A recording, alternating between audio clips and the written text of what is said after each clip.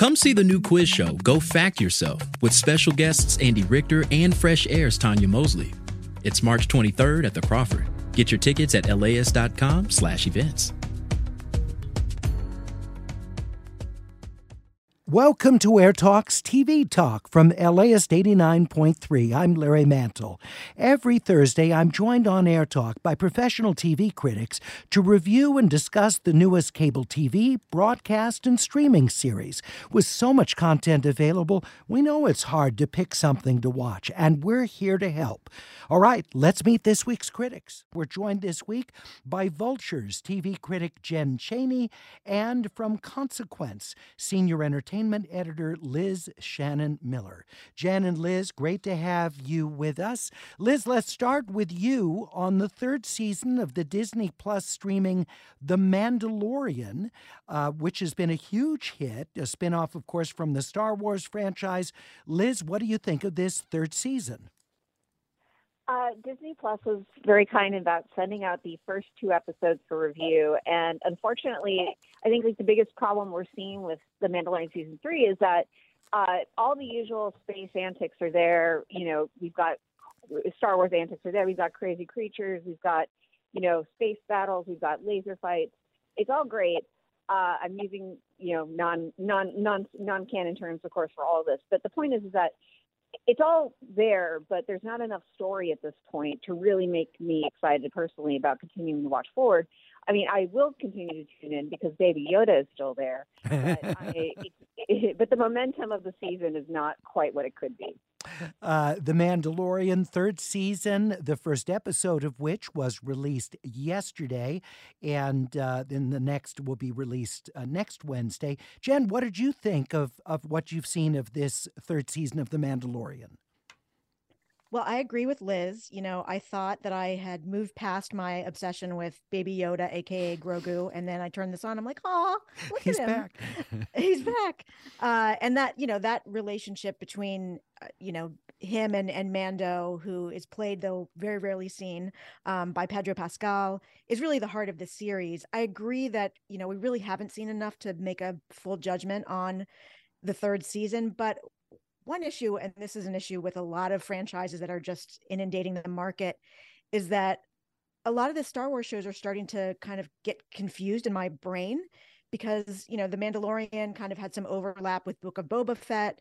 And so I think a challenge for Star Wars going forward is how to really distinguish each of these stories from each other because they are starting to bleed together in my brain a little bit.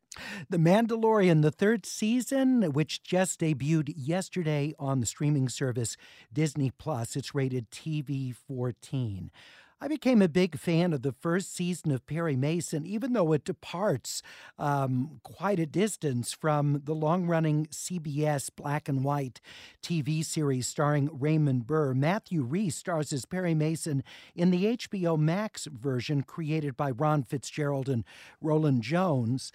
Season 2 now making a debut. And Liz, at the end of season 1, we saw the transition of Perry Mason from private investigator to criminal defense attorney. I assume it picks up there in the new season? Yeah, the new season begins about 6 months after the first season ends, and we get to see Perry kind of settle into his new role as a lawyer, figure out what kind of law he wants to be practicing. Of course, a new big case comes up that takes over his life. But it's, it continues kind of on the same track as the first season did in exploring just the general corruption surrounding the legal system at that time, which, of course, is a reflection of our time today. Set in 1932 Los Angeles, and if you love stuff that's set in old L.A., this will certainly give you a great deal of satisfaction. Jen, what do you think of what you've seen of the second season of Perry Mason? Well, I think this is actually a stronger season than season 1. It feels like it has just a better sense of what it's trying to be. And I don't know if you felt this way, but watching season 1, there were some plot lines that felt, especially the ones involving the church storyline, that felt like they almost belonged in a different show. I think that's feel like fair. And I feel like this season, everything seems to be much more cohesive. it's very much, you're quite right that it's not like the original series that people remember with Raymond Burr, but it is evocative of the original novels that this is all based on. And it really gives very strong noir vibes. And listen, I will watch Matthew Rhys do anything, and he's exceptional as always in this role. So I like the season quite a bit. Perry Mason, the second season, streaming on HBO Max. It's appropriately rated TVMA because it's pretty violent stuff. Again, based on Earl Stanley Gardner's detective and lawyer fiction.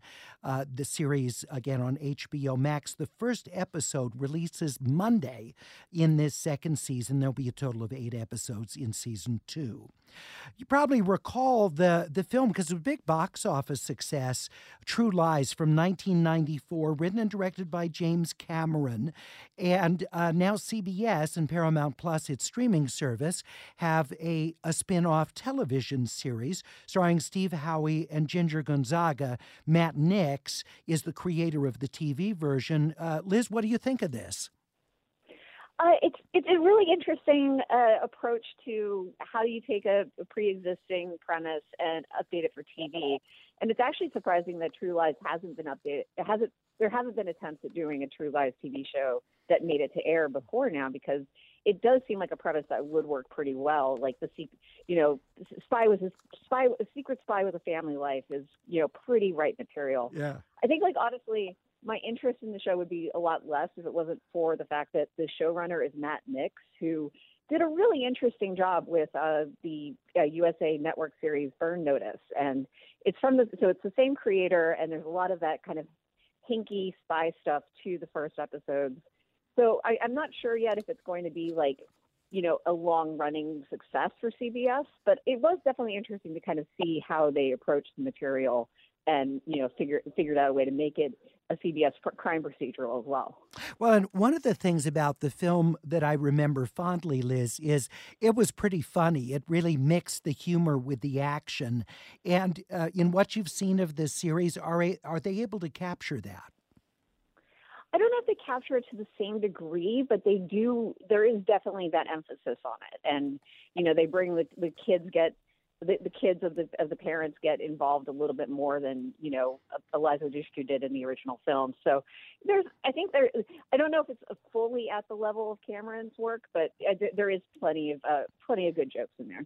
We're talking about True Lies, which airs on CBS, and then following the airing streams next day on Paramount Plus streaming service. Episode 1 was out yesterday. New episodes come out every Wednesday.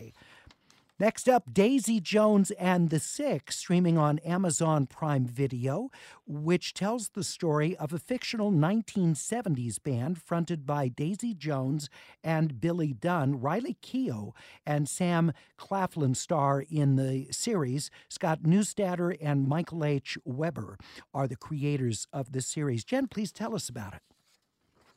So this is based on a novel that was written by Taylor Jenkins Reid, and it was written as an oral history of an existing rock band. Obviously, it's fictional, but it's, if you know even a little bit about Fleetwood Mac, you'll understand what's going on in the show. Thinly disguised here.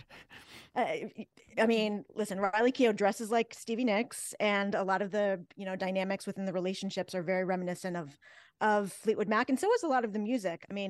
It's filled with music from the 70s, but there's also a lot of original songs that were written that are supposed to be Daisy Jones and the Six songs.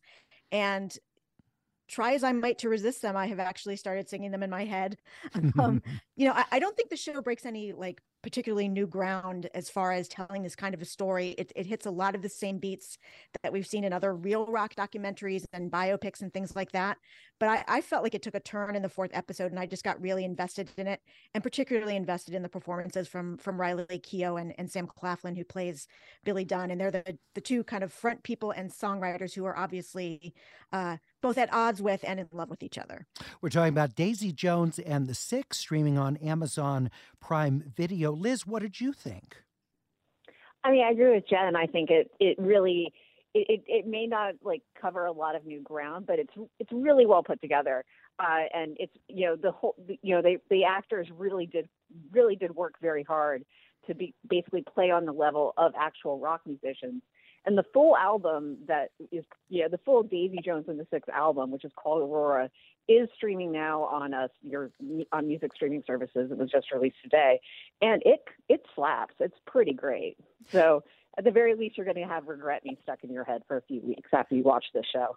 And this is not the first time that Riley Keough has portrayed a musician, because she was one of the stars of the biopic The Runaways about that rock group. And Liz, as you watch Daisy Jones and the Six, you're ever thinking about Keough being Elvis's granddaughter? I think that's something to consider in it, but she really, I think as an actor, she really just has developed a body of work that lets her stand on her own. And this was actually one of her first experiences really making music. So, I think that, she really rose to the challenge. Yeah. Jen, your thoughts about that? I mean, if it's in my head at all, it's simply because her mother passed away so recently. And so, yeah. Her family lineage is in my head, but I agree with Liz. Riley Keough has her own body of work, and I think she really distinguishes herself as a compelling actress in her own right. And I think she inhabits the character very well. So whatever thoughts I had about that, they disappeared pretty quickly when I was watching this. Daisy Jones and the Six, streaming on Amazon Prime Video, created by Scott Neustadter and Michael H. Weber. It's rated TV-14. The first 3 episodes released tomorrow on Amazon Prime Video, and there'll be a total of 10 of them. This is TV Talk from LAist 89.3. We'll be right back after this. Imagine if you could charge your electric vehicle at the places you already love to eat, shop, and play. Whether you're at the movies, on your weekly grocery trip, or running errands at your local mall, Volta EV charging stations are built around your day-to-day and located in your community and nationwide. All you have to do is check in, plug in, and go about your day. It's EV charging made convenient. Download the Volta app to find your new favorite place to charge.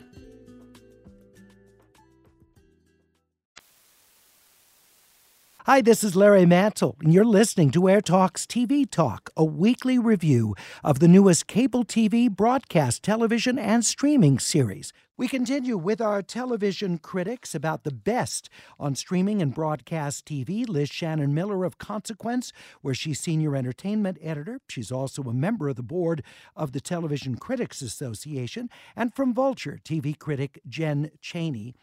Party Down was on the Starz service back in 2010. It was canceled following its second season, but really became a cult classic and has been revived for a third season now. Episode 1 released in late February. The next episode releases tomorrow on Starz. Jen, please tell us about season 3 of Party Down. Well, as you said, this is coming back 13 years after it went off the air and picking up with the same characters who are all working at a catering service in Los Angeles. And this whole season is delightful. I've watched every episode multiple times. It's got a couple of major things going for it. One is that the premise of the show, which is, every episode they're catering a different event and different things go wrong. It's just a solid premise for a show that works as well now as it did then. And then the cast, which at the time when it was first on, I don't think people fully appreciated how amazing these people are, but now they probably do. You've got Adam Scott, Ken Marino, Jane Lynch, Megan Mullally, Ryan Hansen, Martin Starr, just really talented comedic actors who re-inhabit these characters as if they never left them. It's just an absolute delight. Party Down, the third season after more than a decade hiatus. Liz?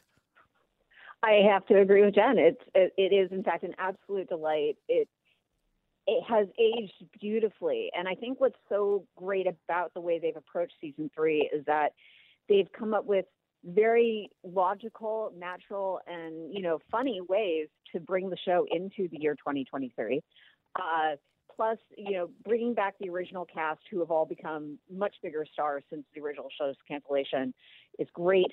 Also great, Jennifer Garner. Jennifer Garner shows up and she really plays the hell out of the role, and she's very funny and very natural. It's a really a joy just to see her interact with this cast, and also the new members of the cast who have joined also fit really nicely into the world of the show.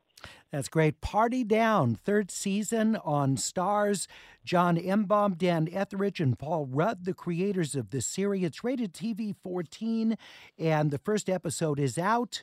The second episode releasing tomorrow. There'll be a total of 6 episodes. Also wanted to mention that the fourth and final season of HBO Max's Succession is coming a little bit later this month. And Jen, how eagerly are you anticipating its arrival? I mean, very, very eagerly. I'm like, when are the screeners showing up? Tell me exactly what time so I can clear my schedule. We just found out, all of us, that this is going to be the last season. That was not something we all knew until a week or two ago. And I think that makes, the anticipation for this final season even more intense. So I can't wait to see what happens next on that show. What is it you love about the series so much that makes it, prime television?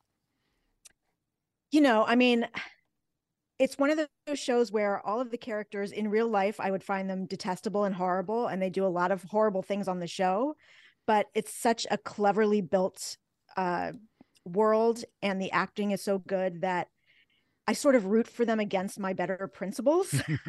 I'm just fascinated by, and the dialogue is great. It kind of hits on every artistic level, I think, in terms of excellence goes.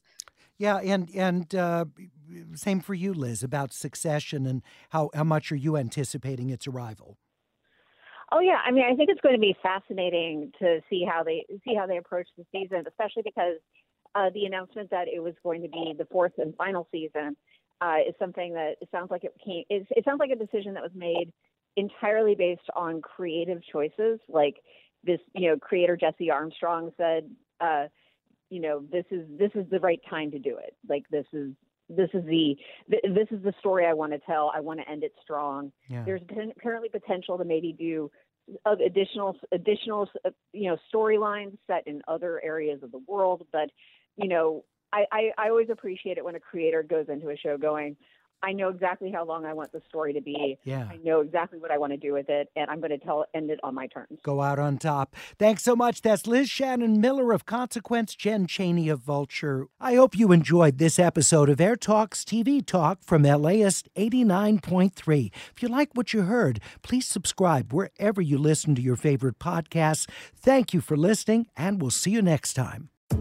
Hey, it's Brian, the host of How to LA, a podcast that is a love letter to Los Angeles.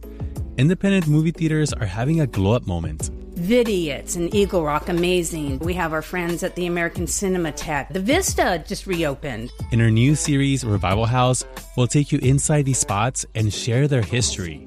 Because movie history is LA history. Listen to Revival House on How to LA wherever you listen to podcasts.